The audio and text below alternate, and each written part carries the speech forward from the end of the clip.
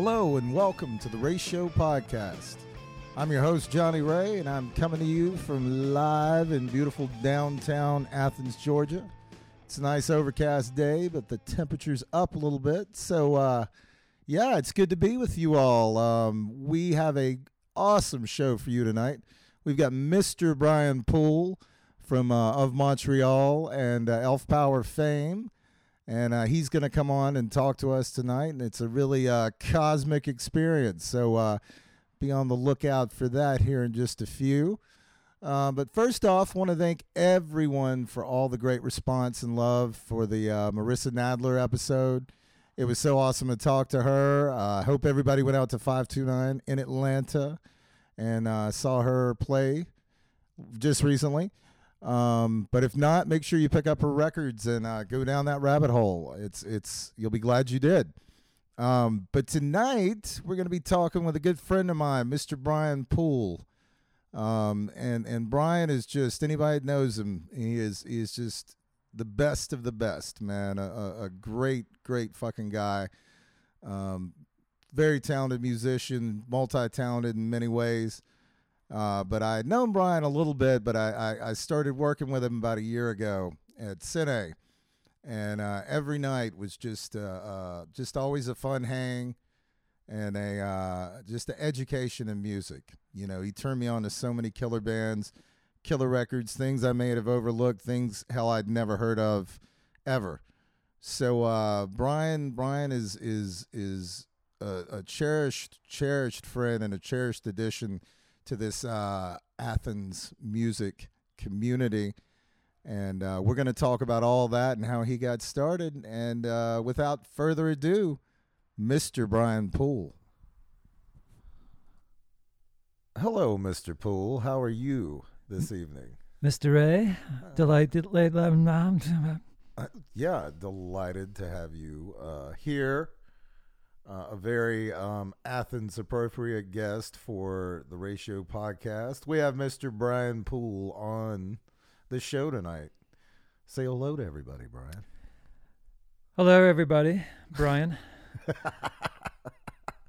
Well, we are here. Bryan of Elf Power, of Montreal fame, and a million other projects. We're going to discuss his musical journey tonight.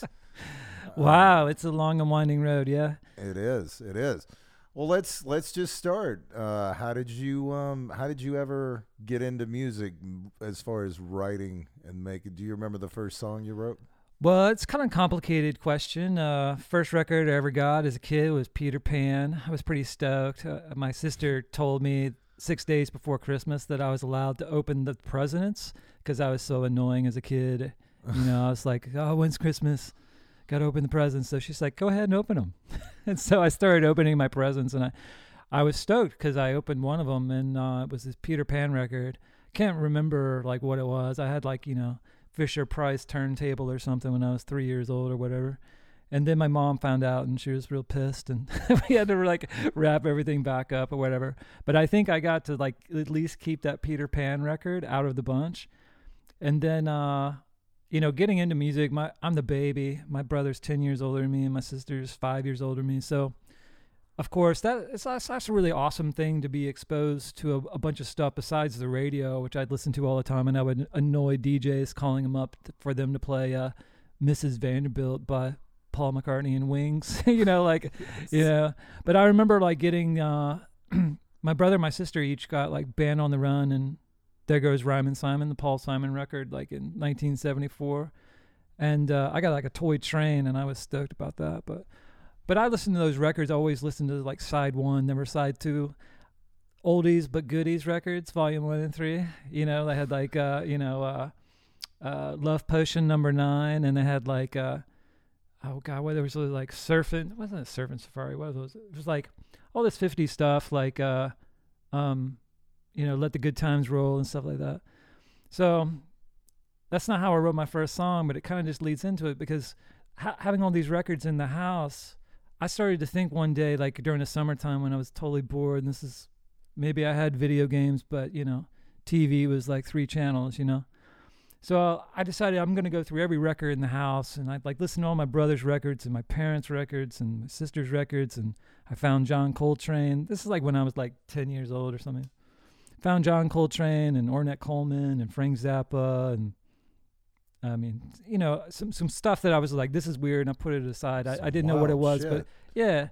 But I you know, I love disco too. We had the Saturday Night Fever soundtrack, and we had you know, whatever was of the day. But I decided like, oh man, I really want to write a song, but we didn't have a guitar around the house, or at least one that was actually functional. We had like kind of a museum piece that was my aunt's guitar from the 50s. It's this Stella that actually years later, once I met Steve Hunter, who's a luthier here in Athens, I had him like totally take it apart and like rebuild it. And now it plays great with this Martin bracing, but back then it was like unplayable. I didn't know it at the time. Later I tried to play it and it was still unplayable, and I was discouraged. It set me back. But so roundabout, I didn't have an instrument in the house. So I had two tape decks though. And I had like the turntable. So what I would do is I decided I was going to write a song. I wrote the lyrics down for a song, and I've got all these records. I can look on the back and somebody like listen to the lyrics, and I'm just going to take snippets of each song to make the sentence. So I cobbled together a song that was like snippets of all these other little songs off the records, just so I could get, you know, I want you. And then like another record to be in the back of my car, you know, like, but it would, you know, it could be like Frank Zappa with McCartney, with Chick Corea, with George Benson, you know, and then it was just all strung together in this weird cut up fashion. And, it was not what I was hoping it was going to be, but it ended up being this weird kind of foray into like almost like musique concrète that I knew nothing about. And it wasn't until years later that I was telling my friends about it, that were kind of into like, you know, Pierre Henry and John Cage, or, you know, whatever, Stockhausen. And I played them. I had this cassette still, and I played them this thing, and they're just like, what the fuck, you know?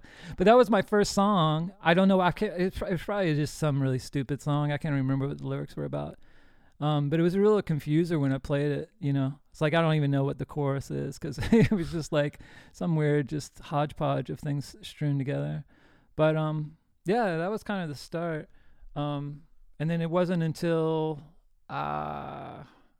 I had a thing, well, this goes way back. I used to be a freaker. So that's like blue boxing and a bunch of stuff of like hacking on telephone lines that kids probably still do today, but it's a thing that's a lot harder to do because of the systems are more sophisticated and they can track your shit down pretty quick these days. But I know people are still doing it. But back then in the 80s, y'all, you know, I saw War Games and all that, and I thought, oh shit, I can do that. Had a Commodore 64 and shit. And Commodore 64 was great because it has a really cool music chip in it. So another thing that kind of led me towards music was the Commodore 64, because as you probably have heard of chip music, that all starts with like the Commodore 64. That's like the sound for the video games and all this stuff, and sequencers and stuff like that. The earliest kind of programmable like music sequencers were kind of on the Commodore 64. I mean, other people probably could argue that it was on, you know, Atari ST or whatever, but the Commodore 64, I mean, when you listen to Van Halen's Jump, Eddie Van Halen, he programmed that on a Commodore 64. So when they played live, they didn't have a keyboard player. They had the Commodore 64 playing that bam, bam, bam, bam, bam, bam. You know, so that was kind of like early MIDI setup and stuff like that. I didn't have MIDI, but I did have these kind of like sequencer things where you'd enter hexadecimal numbers to make music with.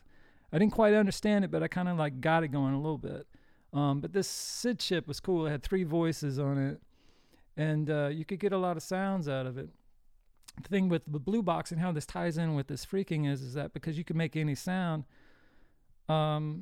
telephone, the way it works, you got your dial tone, you got the numbers that you dial on the phone, right? They make sounds, they make tones.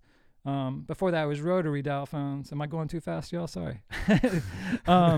We've gone down a rabbit hole, haven't we? So, you know, the Commodore 64 could reproduce these tones that are, for dialing numbers. But operators, hey, guess what? They have their own tones. They don't have your tones. They have their own special tones. So when you dial any digit, say like 0 through 9, an operator has their own set of frequencies that do those digits. And there's also a sound called, people probably heard of this one, it's called 2600 hertz. And that's the most important tone for manipulating your phone, because you blow that down a line and it gets the other end of the line to respond to you. Like it thinks it's like, oh wait, hold on, you're saying something? I'm listening now. And it's kind of how the system used to work for a period of time when it was all Ma Bell, before they broke up everything into different stuff, and well before like cell phones and stuff like that. It was just a series of tones. And so back in so like Steve Jobs and Steve Wozniak, before they did Apple, they were selling little boxes on the black market in like the Bay Area that would generate these tones that you could like take to a phone booth and blast into a payphone and get free calls out of it, because it would mimic. They had what was called a red box. A red box generates tones for dropping coins into a payphone. So a quarter makes a sound, and a nickel makes a sound, and a dime makes a sound. And back then, making calls could be expensive, right? Especially long distance used to cost money. People don't realize that long distance was like an expensive thing. That was a special deal, You didn't call somebody on the other outside of your town, because that was, the time's ticking. You're talking to grandma, and grandma knows that you got like 5 minutes to talk, because that might cost $10 to talk to her for 5 minutes. So anyway, this whole idea of like tones and stuff, I mean, it's complicated here, Johnny. The whole thing is that because of freaking, see if I can speed this up for you. Because of freaking, using these tones, I found out about a whole nother world outside of computers and everything like that, because of the freaking thing is that you're finding, because I'm hacking to get like free phone number, free long distance, basically. That's the start. And then you start to explore, the computer's generating these tones for me, by the way, that's what I'm trying to say. So once I learned to explore like the phone network, and you meet other freakers, and there's clandestine message boards and stuff you become a part of, and maybe you start your own, and you have friends all over the country and stuff like that. Freaky Floyd was a friend of mine. He was in Buffalo. This guy named the Dak, he was in San Francisco. He turned me on to Dead Kennedys. He had a thing called Holiday in Cambodia, was the name of his site, and we used to talk all the time. And he was older. I was like, I'm like 14, 15 years old, but he's like 21, living in the Bay Area. So he told me about the Dead Kennedys, and that's my first punk rock record. I picked that up, changed my life, That all happened through freaking. That all happened through learning that connection and stuff.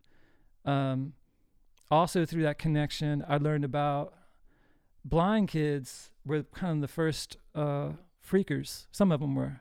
There's a very famous story, I think it was in Esquire magazine, about this blind kid from Tennessee. When he was like 9 years old, he was bored. He was like a real poor black kid. And he's just hanging around all day. He's like not in school, he's just at home. And so he's just looking for something to do. So he picks up the phone, and he just happened to be whistling while near the phone. And he happened to trigger this event with 2600 hertz, because he happened to blow 2600 hertz whistling just by accident, and he noticed something happen. So he's got nothing but time, and he just starts whistling and whistling until he gets it to do other things. By whistling, he figured out how to crack the code and be an operator and take over stuff and explore. Yeah. So there's lots of stories like this. These are pretty famous stories in the freaker, lore. There's the Captain Crunch whistle, which is a whole nother thing, a free whistle that came in the box of Captain Crunch as a toy. And this guy who was in the army, like stationed in like Korea or something like that, got some Captain Crunch and had this whistle, and happened to luckily blow it near a phone, and discovered that it blew 2600 hertz exactly. So this Captain Crunch whistle, I don't know if there's probably some other people who figured it out too, but this one guy, he went by Captain Crunch after that. That was his moniker. But he's one of these guys too. Anyway, back to blind people. So this kid's a freaker. And that's kind of like a weird thing, is that I also learned about this other thing we'd always try to find numbers that were interesting. You'd talk to other people, they'd be like, "I'll call this number, it does this weird thing," or "Call this number, you can do this and this and this and this." You're just always looking for tricks. You know, there's some lines that you knew that you could listen in on phone conversations, or you could do, I don't know, you could do lots of stuff. But it's like a lot of exploring. But I found about these numbers that were for kind of like, it was like a party line. It was weird. They were set up by libraries initially for blind people to have social interaction. So like it started, I think, in Philadelphia. I don't know what the year was, but what they would do, so blind people, you know, they had how are they going to like socialize? They needed a network, some sort of medium. This is before the internet, right? There was maybe CompuServe, which was around, which was like an early thing, that a PC kind of like internet type thing before Prodigy and all this stuff. But so people, they set it up, somehow these librarians figured out that they could set up like an answering machine, and people could call this answering machine and leave a message about what they wanted to talk about. And then they would compile these messages, have another line that you called to where you could listen to a compiled tape of all these messages that people left. And then people could comment on what they heard on that compilation tape on that. And then you had a dialogue going on. So, and it was a way for blind people to connect, right? And so that idea spread to a couple other libraries throughout the country. Thought, hey, this is a good thing we can do for blind people. Through my freaking, I found these numbers in LA, and these people in LA had figured out to make it more mainstream. So it wasn't just for blind people, it was for fucking like Valley hipster kids going to shows, going to punk rock shows, going to see shit. And they had like done a whole thing kind of like getting their weird Valley scene on one of these party line things. And I called and checked it out, and it blew my mind. Because I used to run my own bulletin board system, BBS, for like freakers and stuff like that. But it was all dudes, you know, like there were no girls in this scene, you know. And when I was listening to these party lines in California, I heard girls on this stuff. I heard Valley girls going like, "Oh, I saw Bob 213. He was at the fucking weirdo show, and he's just a fucking creep, you know? I mean, he just fucking stay away from me, you know, like gag me with a spoon." They really would use like gag me with a spoon and shit like that. But like a lot of Valley speak, you know, and so you'd had all this shit, you know, you had prank call lines, all this other stuff. So I was like, man, I'm going to start my own line. And so I was living in Charlotte, North Carolina at the time. I was a big geek, had big, thick glasses. I was like a fucking Revenge of the Nerd, had no friends, acne. I was like 5'10", weighed 125 pounds. And just totally having a weird time in high school. And my whole social network is kind of like, I was like a predecessor of the awkward social nerd who could only exist in a realm outside of like seeing somebody in person. Because I had totally no self-confidence, and I was like on the lowest rung of the totem pole, you know, at school. Paranoid, someone was laughing at me from across the quad, you know what I mean? And total loser speak. But, so anyway, I started one of these lines when I lived in Charlotte, and to do that, I had to figure out what equipment these people used. This is a long way. This is a roundabout story about why I started playing music. No, I love it. But I figured out what they had was a 4-track machine, because you had to have a way to take like whatever compilation calls they were doing. Maybe like I'm like being like DJ, you know, like I'm commenting every now and then. I'm flowing in music in between the calls or something like that, just a little bit, you know. And I needed a way to mix all these things together. So I found out there was this thing called a 4-track, which was like I got like a Tascam, but you know, Fostex made it. There's some other people that made 4-tracks back then. And it was kind of like, you know, revolutionary first home recording thing that you could buy for a few $100 and get some ideas down. It was the whole starting of like the lo-fi, you know, tape revolution that happened back in the 80s. You know, people like Martin Newell from like Cleaners from Venus and stuff like that. He kind of like, you can go back and find the people that were doing it back in the day, or even like R. Stevie Moore or something like that. So anyway, back in the 80s, I bought this 4-track, but I didn't buy it for music. I bought it to do this like party line, you know. But I started to finally meet some people that played music, and I was like, we got this 4-track. Let's just do something. And so, not even knowing how to play a guitar or anything, I started to have friends of mine over who had a guitar, and then they had extra guitars. So then I started having a guitar. But that wasn't until I was like 17 or 18 years old. I regret not getting it sooner. I always wanted it sooner, but I just didn't. It's one of those things you just don't believe that you can do it. Or that first shitty Stella guitar that I had in the house, I tried to play that when I was in 9th grade, and it was just impossible. It was just like, it just wasn't playable. It wasn't even tunable. It was like the screws on the back where the tuning pegs were like stripped, and so every time you tried to tune it, the tension would change, and then like the peg would move, and it wasn't even tunable. And I got a pick, but it wasn't a guitar pick. It was like a auto harp pick or something crap. So anyway, it is what it is. So started playing guitar when I was about 18, and then my first rudimentary, is that a word? Kind of like sketches happened around that time using that 4-track. So that's the fucking nugget, Johnny. Well, I mean, did you take right to it? Did you take right to the guitar? Oh, I sucked for years, man. I still suck.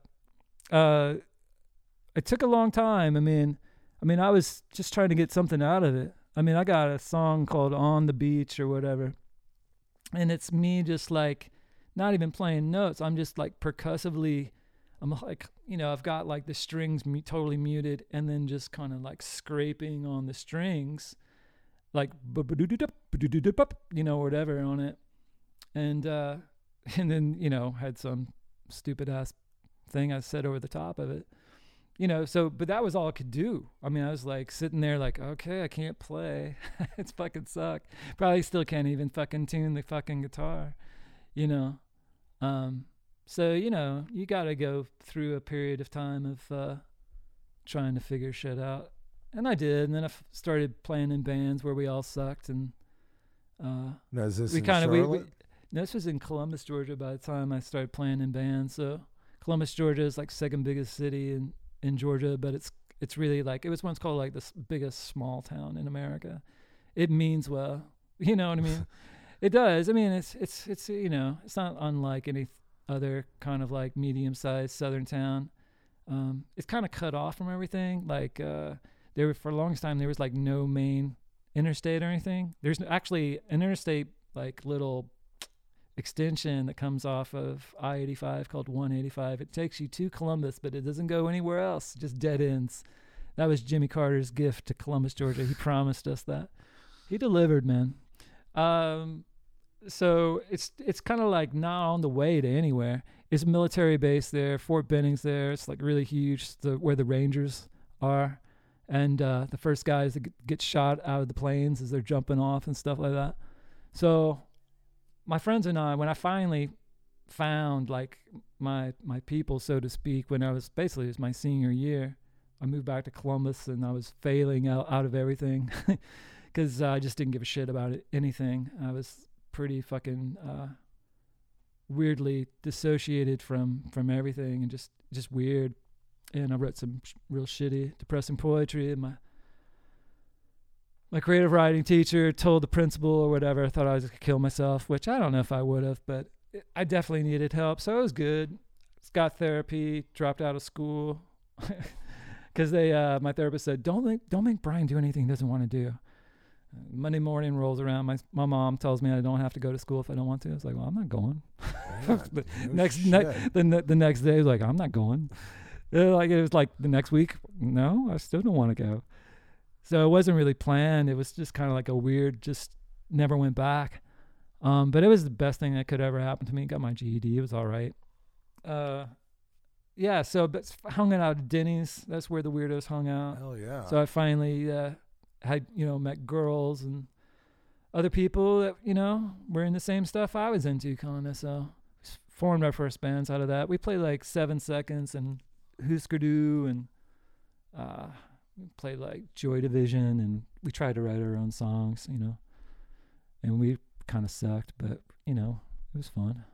Now this whole time, what shows are you going to that really are kind of blowing your mind? I know you mentioned you'd come into Atlanta for shows. What things are you seeing at the time that's making you think, man, I wanna do this, or at least explore this further? What's funny is the first show I think I ever saw was like when I was still living in Charlotte, and I was like a freshman, and there was like the one band at our high school, and oh god, what were they called? They were like, the Winkermen. The Winkermen.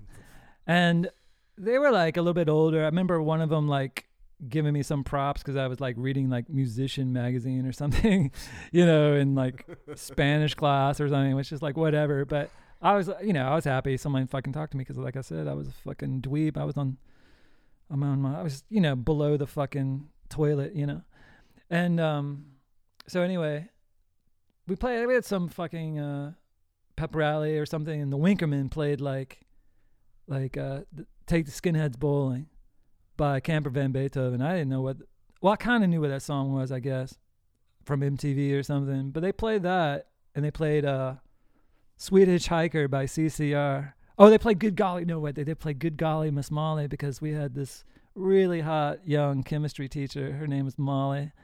And, of course, we all lusted after her. She ran, like, triathlons and stuff. She was super fit. She was, like, just gorgeous. And she was, like, 25 or something. But they played Good Golly Miss Molly. And they were good, And I was like, wow, these guys are doing it. I was really impressed. And then when I moved, I saw, like, a couple of things when I was in Charlotte. I went to, like, the New York City Fresh Fest, which was the first show I ever went to. And so that was Run DMC and Houdini and the Fat Boys and Grandmaster Flash, and Curtis Blow was supposed to play, but he didn't show for some reason. I was a big Curtis Blow fan. I have a like cross current, like rap was kind of like really important to me. When I heard like the message by Grandmaster Flash and the Furious Five, that was, I wanted something that meant something. This before I found punk rock. So then when I found the Dead Kennedys, and then kind of went into that hole of just going to the record store, skipping school, and just buying records with my lunch money, upon, GBH or, whatever, Black Flag, of course. And, I basically like an SST. I found Maximum Rock and Roll. I'd look in there and see, like, what was like, looks interesting, I guess. And order records, mail order records and that kind of thing. So I was doing some of that. And so, yeah, I think like formative shows. The one gig I wish I'd gone to was there was a Gigi Allen show, and they had like at the record store they had like all the kind of like little postings about how he's throwing feces and getting banned from everywhere and all this shit, and it was like at a DIY place called the Church of Human Awareness or something. But I didn't have any friends. I had nobody to go to this show. I might not, so like I wasn't going to go because I was just like, I don't know. I hadn't been to a show. I needed some fucking courage. There's other places there that I eventually years later played called the Milestone. The Milestone used to have all the good punk rock stuff and definitely bands like the Anti-Scene. Anti-Scene kind of related to Gigi Allen. They kind of like were his backing band or whatever. I think for a little while, and the Anti-Scene was kind of like more in that just like decrepit, gross punk rock, self-mutilating kind of style a bit, No one could do it like Gigi though, I figure like Gigi, he did it. He's kind of like Jesus, because you can't out Gigi. You know what I'm saying? Right. People can mutilate themselves and like do fucking plastic surgery, like Pure Genesis, they went somewhere crazy, but Gigi, as far as being foul and disgusting, and do you need to try to do it? Because are you going to really outdo Gigi? He kind of did it first, and no one's done it as far as he did. You can look at Iggy, slashing himself and stuff like that, and that was pretty hardcore, right? But yeah, I think Gigi did that, so no one else really has to. Right. There's a lot of self-loathing out there. I'm not one of them, and I get it, and there's something to that, It's dark. It's a place to go. Don't stay there too long. You don't have to. Right. It's funny. A lot of my friends, I think I was talking about, I lived with Jucifer for a number of years, and they're really close friends, even though I haven't talked to them in for fucking forever. You should get Jucifer on the show. I think we've talked about this. We will, definitely. And they got a million fucking stories. Talk about Russia. They've been there many times, deep. They've been to Omsk. They've been to Chelyabinsk. They've been there. They've done it. So, sidetracked of why I brought up Jucifer, but Gigi Allen, whatever. You're talking about some of the shows you were seeing. The shows, yeah. So anyway, that was a show I didn't go to. But by the time I got to Columbus, it was close enough to Atlanta where we go up to like the Metroplex and see stuff. So I saw Butthole Surfers, saw Sonic Youth. I mean, both those shows, of course, were amazing. It's like 1987, 88 when I was going up there to the Metroplex and stuff like that. Saw Fishbone there. It's probably the best show I've ever fucking seen was Fishbone. We were up in the balcony and it was just, I don't know. It was just electric, you know, just like the place exploded once they hit the stage and stuff like that. And it was, you know, people might be down on like, kind of like, kind of ska funk metal or whatever. It kind of like started a bad trend in a way.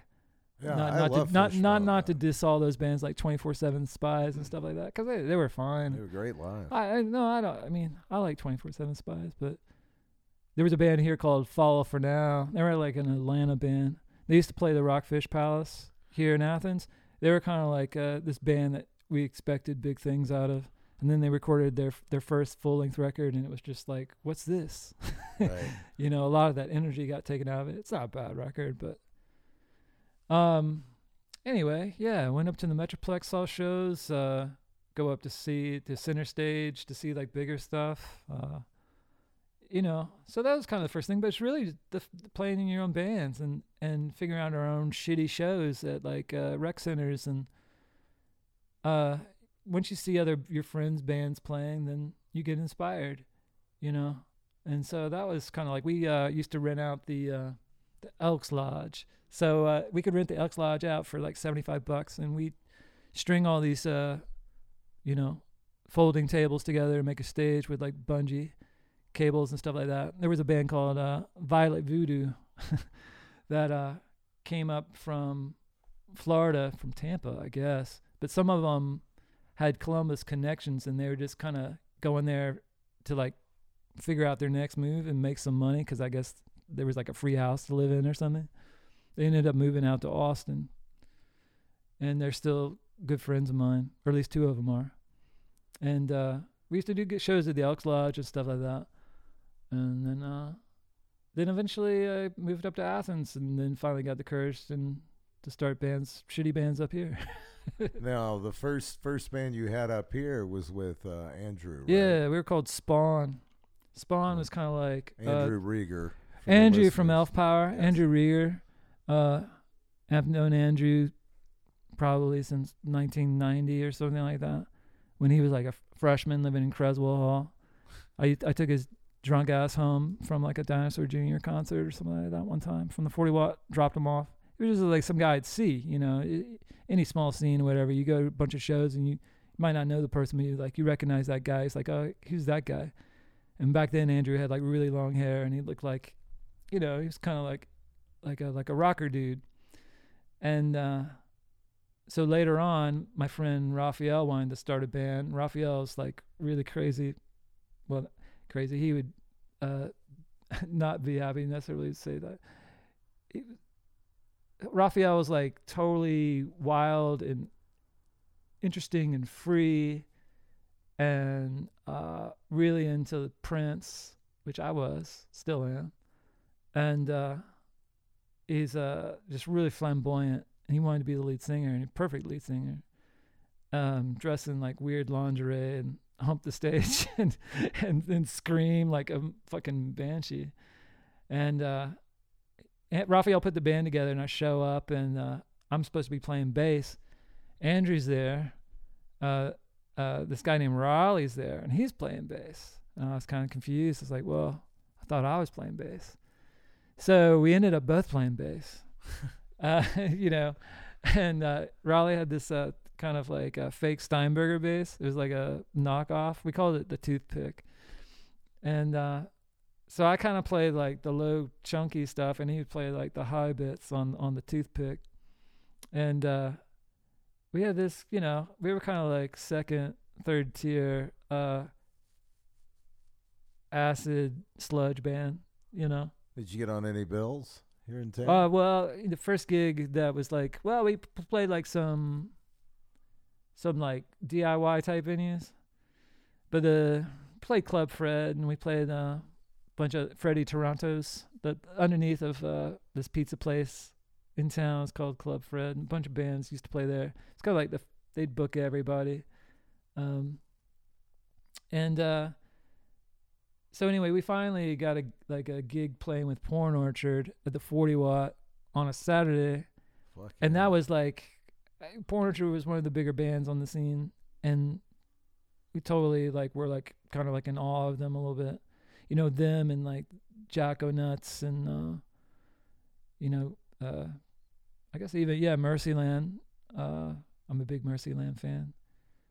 So anyway, we got to open for Porn Orchard, and I thought I could fucking die. Fucking play the fucking 40 Watt, man. I'm done. Did it. Fucking did it. There's fucking 11 people there. Fucking did it. You know. So that was like that was a big one for sure. What you got, Johnny? So then you guys. So I mean, coming from that, how does that lead you to playing with Elf Power? Well, you know, Spawn kind of slogged it out, and we recorded some stuff with David Barbie over this place called Sweet 16, which is a studio Kelly Noonan had out of her house. And David was just trying to get like whatever gigs he could. He was had been sleeping under this guy John Keene's desk, like mixing desk, trying to like apprentice and learn his way. And then he bought like some portable gear, and so he was hustling just to record anybody. So he gave us a deal. Kelly gave us a deal. We did some songs. Turned out actually okay. But at the same time, I don't know.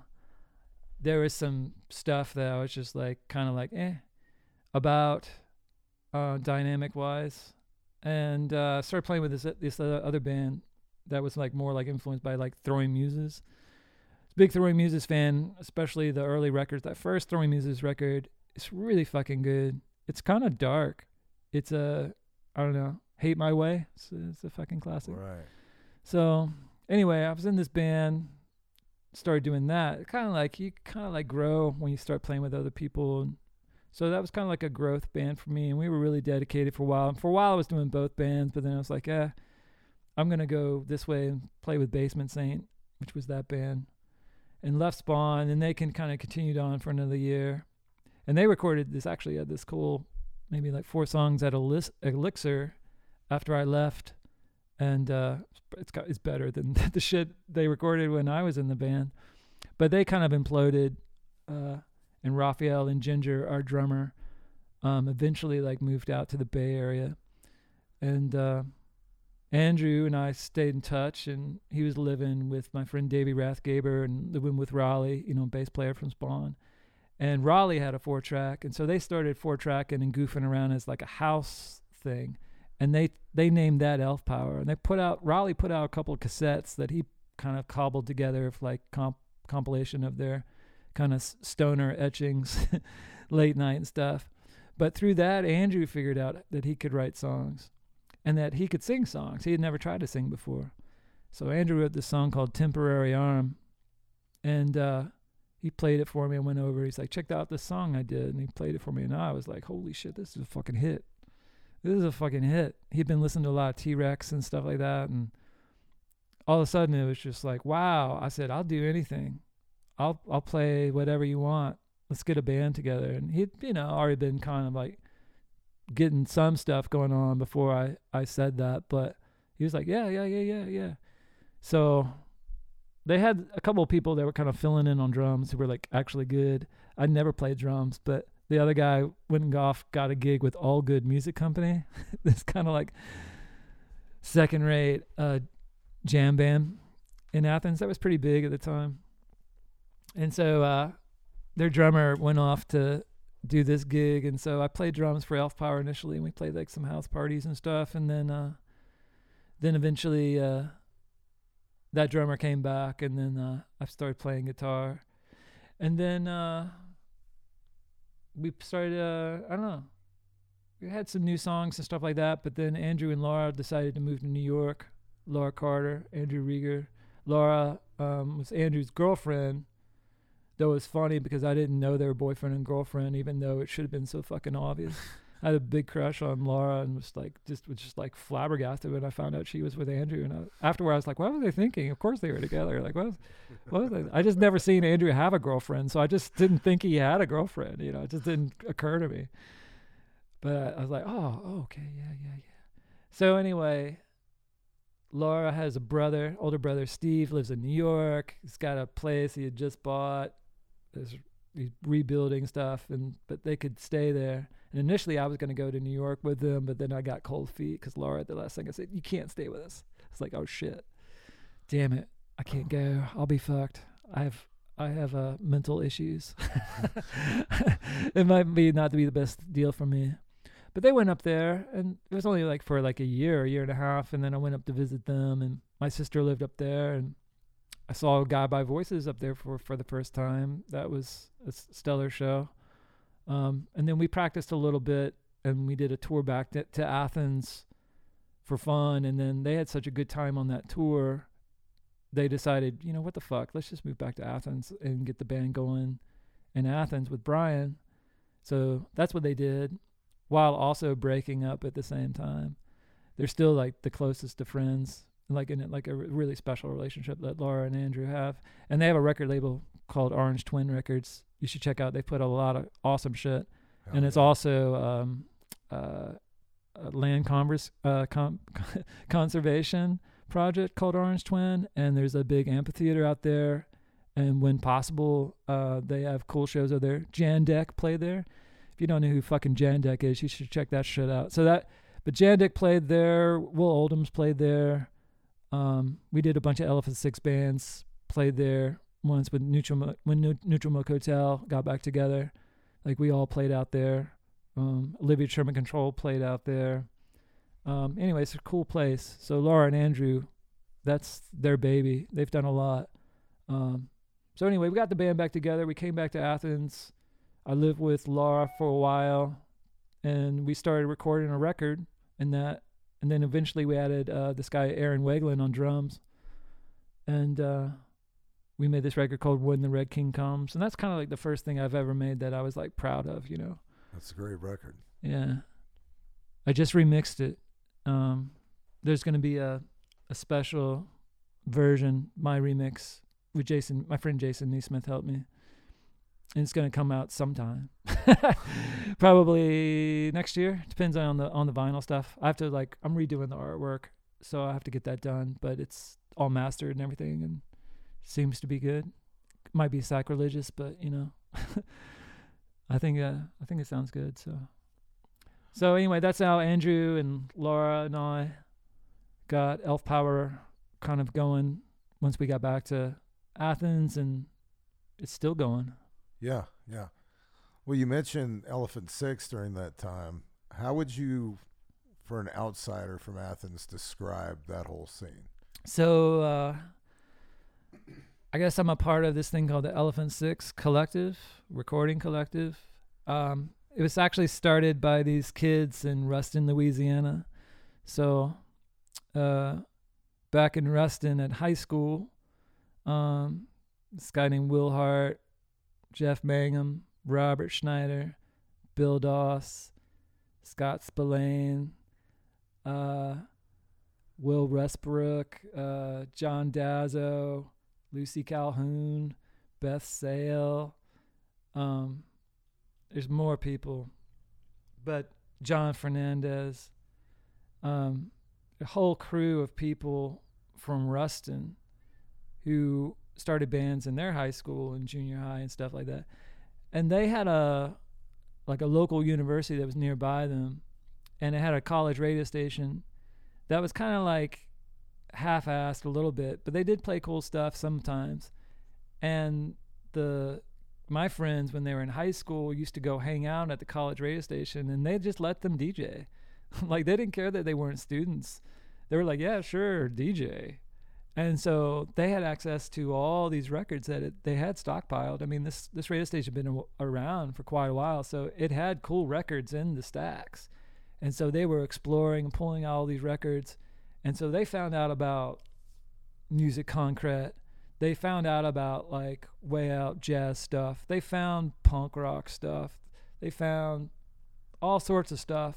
And it all became kind of like a hodgepodge melting pot of influences that influenced them and kind of like what they were doing, you know. And after high school there, they were like, well, shit, we're not fucking staying in Ruston. There's nothing fucking here. So small contingent, Robert Schneider being the one, moved to Denver because his family moved to Denver. And once Robert got there, he kind of started the Apples in Stereo, and a bunch of other bands kind of popped up around this kind of like anchor of psych pop there, being like the Minders and Jussie Bessie and Von Himling, and he's kind of one of the weirdest guys actually in Elephant Six, Von Himling,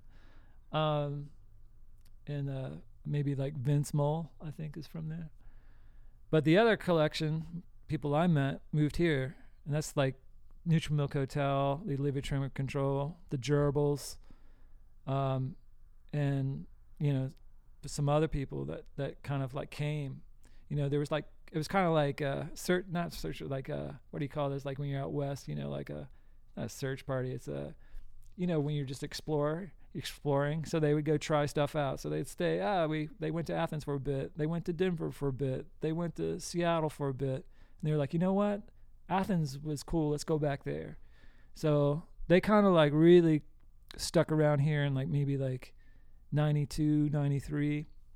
And they formed a band called Synthetic Flying Machine, which was Jeff and Will and Bill and some other people. And so when Spawn was around, we kind of met this band, Synthetic Flying Machine. And then afterwards, we just kind of started interacting more and more with them, Andrew and I and Laura. And they liked Elf Power, and we'd play gigs with them. And then the Olivia Tremor Control started after the ashes of Synthetic Flying Machine, and Jeff just wanted to do his thing. He kind of wandered off for a while before he came back to Athens. And so we got to be kind of good buddies with them. And so that kind of like got Elf Power in the Elephant Six orbit. Even though we weren't from Ruston, they were like, Will was like, yeah, you're Elephant Six. We're like, oh, that's your thing. And it's like, no. I mean, we're on the same wavelength. So when we started to put out records, Will had drawn up this logo when he was in high school, actually maybe in 8th grade. And they used to put it on all their like homemade cassettes. They'd go to school on a Monday and be like, here's my new fucking record. And, you know, drawing the artwork, one of a kind, and put a logo on the back, you know. And back in the days of Xerox machines. So all those copy machines making the cool art. I'm wondering if my friend Sean McDevitt has one of those. We used to see each other at Kinko's doing flyers and stuff. Certain machines got certain qualities. That's the lost art. So, but anyway, we made friends with them, and then I started playing. When Andrew and Laura went to New York, I actually started playing with the Olivia Tremor Control because they needed somebody to play keyboard, because their guy Pete Urchik was in New York, and he was like, or actually in Jersey City, was talking about coming down, but he was, am I going to come down? Am I not going to come down? He was trying to get his shit together, I guess. So if he hadn't come down, maybe I would have stayed playing keyboards, even though I suck. And Peter is like literally probably 127 times better than I am. But it was fun, and I did that for a while, and that was exciting. And that's where I really caught like this utopian vibe from them. Andrew and I, and I guess Laura too, we were just like in awe of it, because they made records that sounded cool, that on their 4-track. You know what I'm saying? It always goes back to the 4-track. You don't need to go in a fucking studio to make your shit. You know what you want it to sound like. the problem in Athens is that we had places like John Keane's studio or whatever. It's like where REM would go to record demos and stuff, or we had Mark Maxwell's place, or, you know, it was a couple of other places. But these guys didn't have any fucking clue what we wanted to sound like. They're trying to get some kind of clean sound out of a Roland JC, you know, 100 app or whatever. And you'd save up all your fucking money and go record, and it wasn't how you wanted it to sound. It wasn't until Andy Baker came to town, or at least somebody, well, David did some stuff, but like, I was always jealous of other scenes because their records sounded better than ours. There were some great bands here that I thought like never got properly documented. You know what I mean? Oh, and there wasn't like a record label here either. You know, you look at DC or something like that. They had like, you know, Discord, and they had Teen Beat, you know, and those were cool labels. And they had like a cool style. They had a cool eclectic, you know, types of bands. You know, Teen Beat, definitely. So it's like, why didn't Athens have that? So the 4-track thing, once we realized that with like the Olivia's doing 4-track stuff, it sounded good. You could make it all happen. You know what I mean? Yeah. So we started 4-tracking, cassette 8-tracking, and just started just doing the work, you know. Did you guys tour a lot, or was this mostly just shows you were playing here in town? Well, we started off here playing gigs, but we were lucky because bands like the Olivia Trim Control and then Nutrimilk Hotel, they got record. They went up to like, well, Olivia's went up to CMJ and got signed, whatever, you know. Something that, you know, doesn't, I mean, you know, back then, you know, it's like everybody's hoping, quote unquote, I'm going to get fucking signed, get some fucking money. It's like a dream, yeah. Yeah, I mean, of course, selling out was a big concern. We didn't want to sell out, but it would be nice to be on a small label that could put your shit out. And so they got on a label called Fly Daddy, and they with Robert Schneider's help in Denver, they made this record called Dusk at Cubis Castle, which is fucking fantastic. That's amazing. And people gave a shit. And so they started touring. They had a booking agent. Then Nutrimilk Hotel, same deal. Put out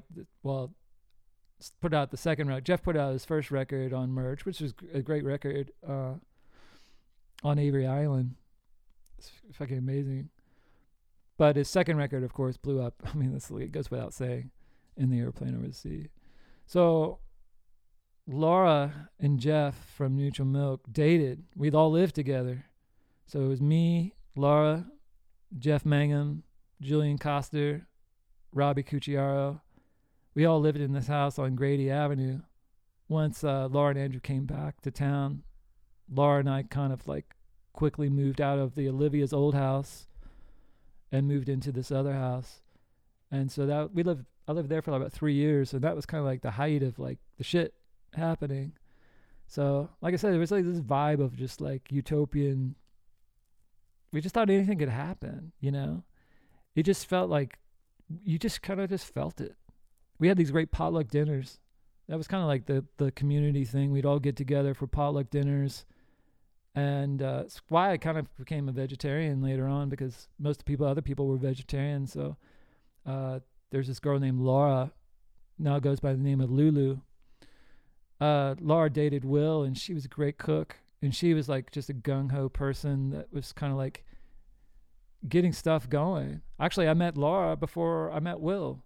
I met Laura, I think we were talking the other day, Johnny, about me getting good at Photoshop. It's because I used to go to the art lab at the university back in the mid-'90s because they had Macs with Photoshop and scanners and stuff. And that's where I'd go scan and like XTC photos out of Trouser Press or something, and put it on some early internet archive of stuff. But Laura would be there doing stuff, and we'd hang out. She'd probably get me stoned. And then hang out with Will. She's like, oh, there's going to be an eclipse tonight. You should come over, you know. But Laura was great. So she made all this great food for these potlucks, and other people, of course, bring stuff. And it was a great place for us, like, every Sunday for, like, quite a while. Like, it was all the Elephant Six family, all the bands coming together on Sundays and hanging out and, you know, smoking, hanging out, playing music, listening to music. just spouting shit, getting ideas and throwing it, just inspiring one another. So there's really, really great sense of community that we felt in the late 90s and stuff before everything kind of splintered off in a weird way. But of course they're all like super close to me still, Right. Well, how does this lead to you playing with Of Montreal? Well, met Kevin Narns, around the same time. I met Kevin like, I don't know, 1995, 96.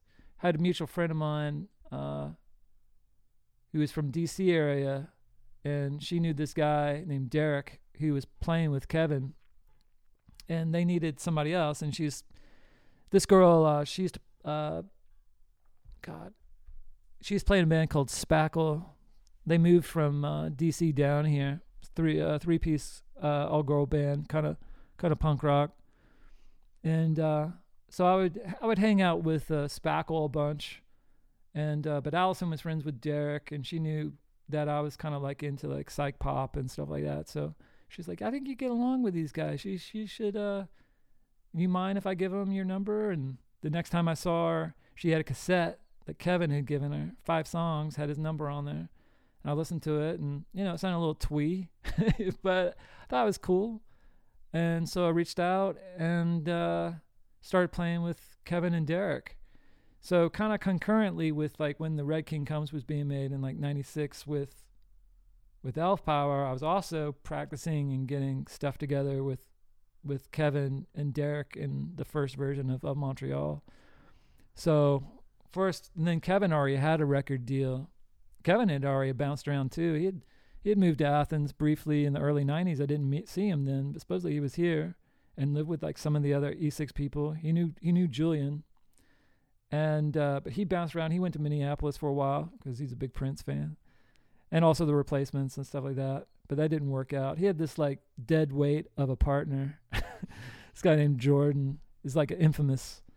I don't forget his last name. He was supposed to be like the lead singer. They were gonna be like Simon and Garfunkel or some shit type, not sounding like them, but that premise where like Kevin's writing the songs, but supposedly he can't sing.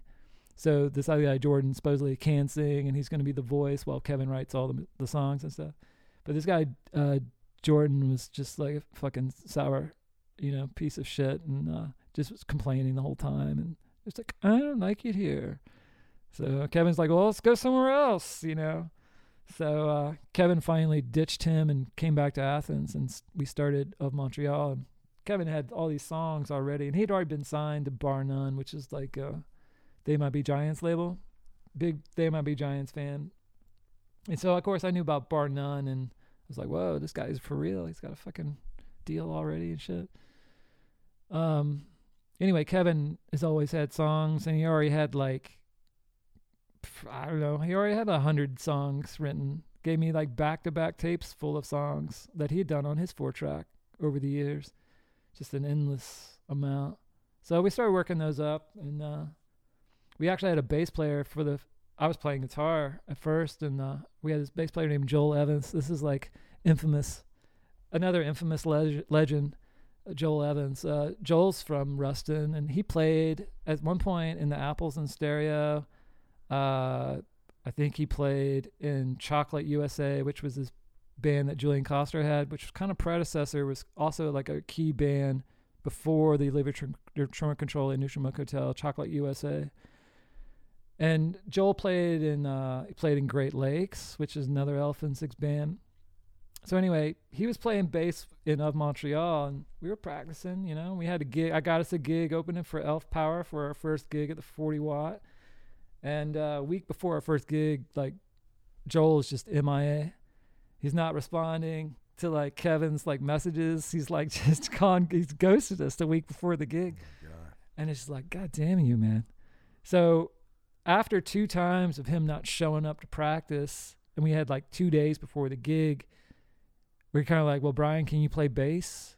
I was like, I guess so. I mean, I kind of know how to play the songs on guitar. I should maybe figure out the bass. So I had like crib notes so I could play the gig, and we played that gig, and that was it's really awesome. I recorded it on 8-track, and I actually, well, I won't say it was me, but somebody put it up on the YouTube, and it's great. It's charming. It's kind of my favorite part of the band. I listened to that, and whatever else got complicated down the line, I don't hear that anymore. When I hear like this first show that we did, it's just so pure that I can remember when it just felt great and fresh, and we were just best buds, and how exciting that was. It's still there. It's amazing that recording can do that for me.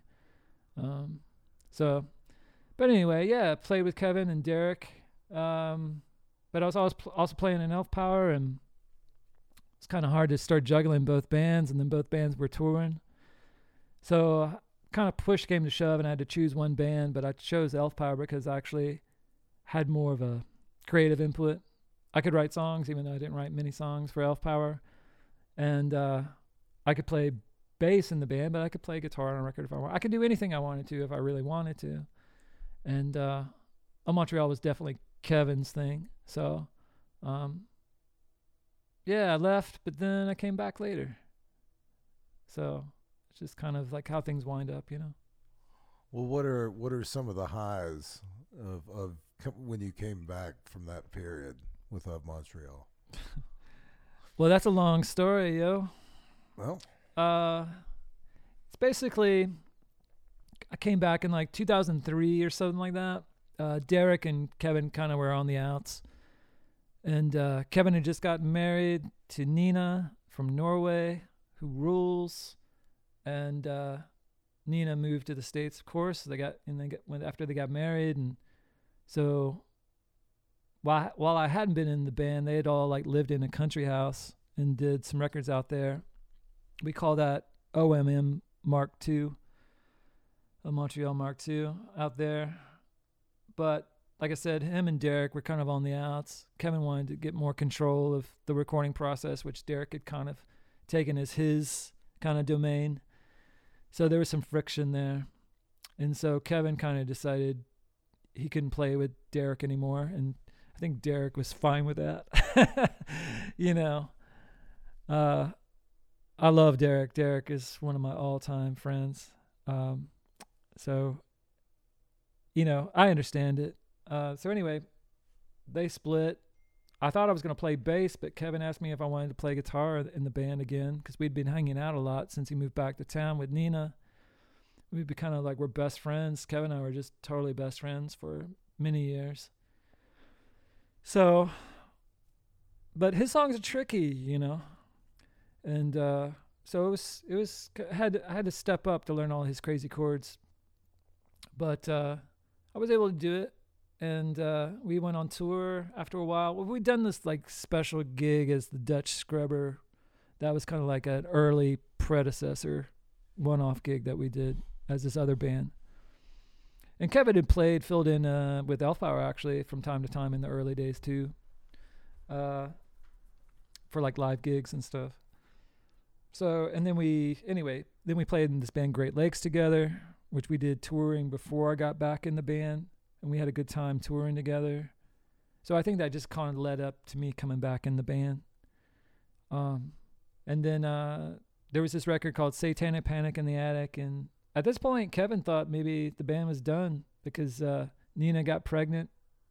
Like a week into the tour, they found out she was pregnant, and he's like, that's it. I'm not making money touring. We're not making money. I mean, at most, Montreal sold like 5,000 records. And, I think the record deal was over too. You know what I mean? So it was just like, we're like barely a niche cult band for twee poppers. You know what I mean? So it didn't really seem really promising or anything. But he made this good record called Satanic Panic in the Attic, and we toured that. And Nina played bass. And we did the tour. It was like a 6-week tour with Nina pregnant. And it was awesome. And I don't know if we were like number one on CMJ or something like that, but something like that. We were like in the top 3. We had all these kids coming out of the gigs, and it was exciting. and we were like a good band. We were tight. So it was really exciting. My friend Jason, I got him in the band, Jason Neesmith. He did that tour with us. And Dottie and Jamie, Dottie Alexander and Jamie Huggins were in the band. They were like the leftovers from the Mark II. They had to do some adjusting to the new dynamic. It was a bit tough for them. But it was great. And so, yeah, from there, it just kind of continued. We had another good record after that, and next record after that was this record called Hissing Fauna, Are You the Destroyer? And we did shit. All of a sudden, we were like a legit band. I think that record sold like 100,000 copies or something like that, at least. I don't know what it sold now, but... So we played all the cool shit. But, yeah, I got to tour the world. I've played every festival, you know. I've been tons of cool places, all thanks to that band. So, and the fans are just like really sweet and cool. So it was like always good, even when it was weird. And it did get weird, but you know, even through that, there was a lot to appreciate, you know. Right. Well, you're about to depart Athens again. Yep. You're heading to Berlin. Yeah, I'm going to the Berlin. That's right. Yeah. Where do you see yourself going musically here in the future? It's hard to say. I need to get a band in the Berlin. I have kind of like some guys that I play with in Norway, and I have a record that I recorded when I was over there previously. I've been in Berlin on and off for a couple of years. And I have these friends in Norway, so I had been going up there a couple of times to record with them. So we have a record that we need to finish, which, you know, it's not in Berlin, but I'm in Europe. So hopefully we'll do like a Scandinavian tour or something. Yeah. Berlin's got some rock and roll, but it's more like as everybody knows, it's more of a bleep and bloop kind of place. It's a techno place, which I'm okay with, but my ears get fatigued pretty quick at this point, even though the rock stuff does too. But I need to find, I'm really into like, I had this band called Space Trucks, which you've heard some stuff. So that's more like, I call that Afro kraut beat. It's got like Afro beat, kraut rock, and space rock, and a bit of like African Bambata kind of thing. I just like, it's kind of cliche now. I think everybody's already done it to a degree, but I had that band about 10 years ago. That's and awesome. I made a bunch of cool recordings and stuff, but ended up moving to Philly for a girl. For love. For that love, city of brotherly love. There you go. So band kind of disbanded, and I don't know. It's hard. The idea for that band was like, really, I wanted like 6 or 7 people in that band, and it wasn't financially doable. I had to figure out a way to do it like much smaller scale. So anyway, yeah. But yeah, I've got a bunch of different types of projects that haven't seen the light of day. So some hodgepodge of that hopefully will happen in Berlin. We'll see. I've got a few people that I've connected over there, but I need to make some more connections, you know. Yeah. Oh, yeah. Well, where's the best place for our listeners to find your music and to... Nowheres, man. I'm hoarding it. It's like such a stupid shit thing, you know. One thing I've learned is to try to keep projects pretty concise so you can finish them. I'm fucking perfectionist, and I don't let stuff like out of my grasp for stupid reasons. But I've got a lot of shit that's super close to being done. I have like this idea that I'm going to just put out 6 records that are all completely different on Bandcamp on the same day.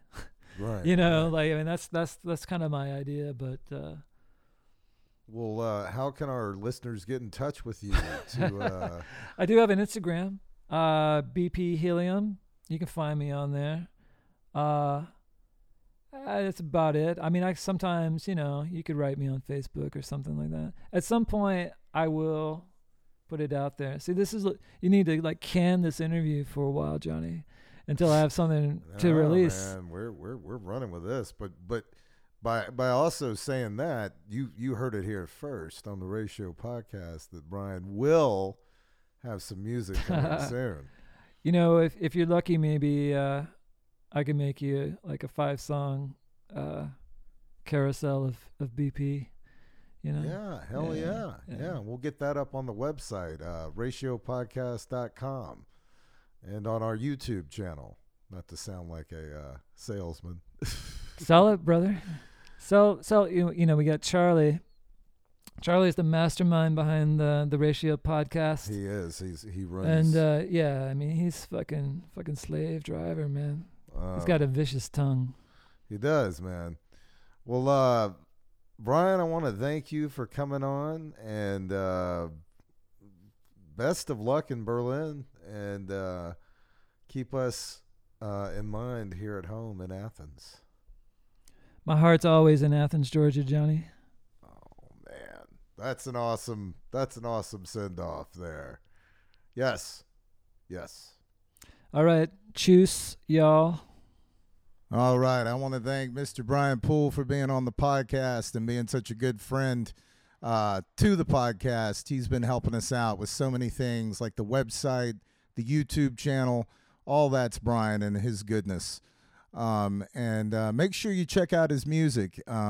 He's a really, really interesting dude, and we're going to miss him here in Athens as he's headed back to Berlin. So if you are listening to this from Berlin, be on the outlook for Mr. Bryan Poole. Say hello to him and buy him a beer. But that's our show for tonight. Stay switched on, and we'll talk to you soon.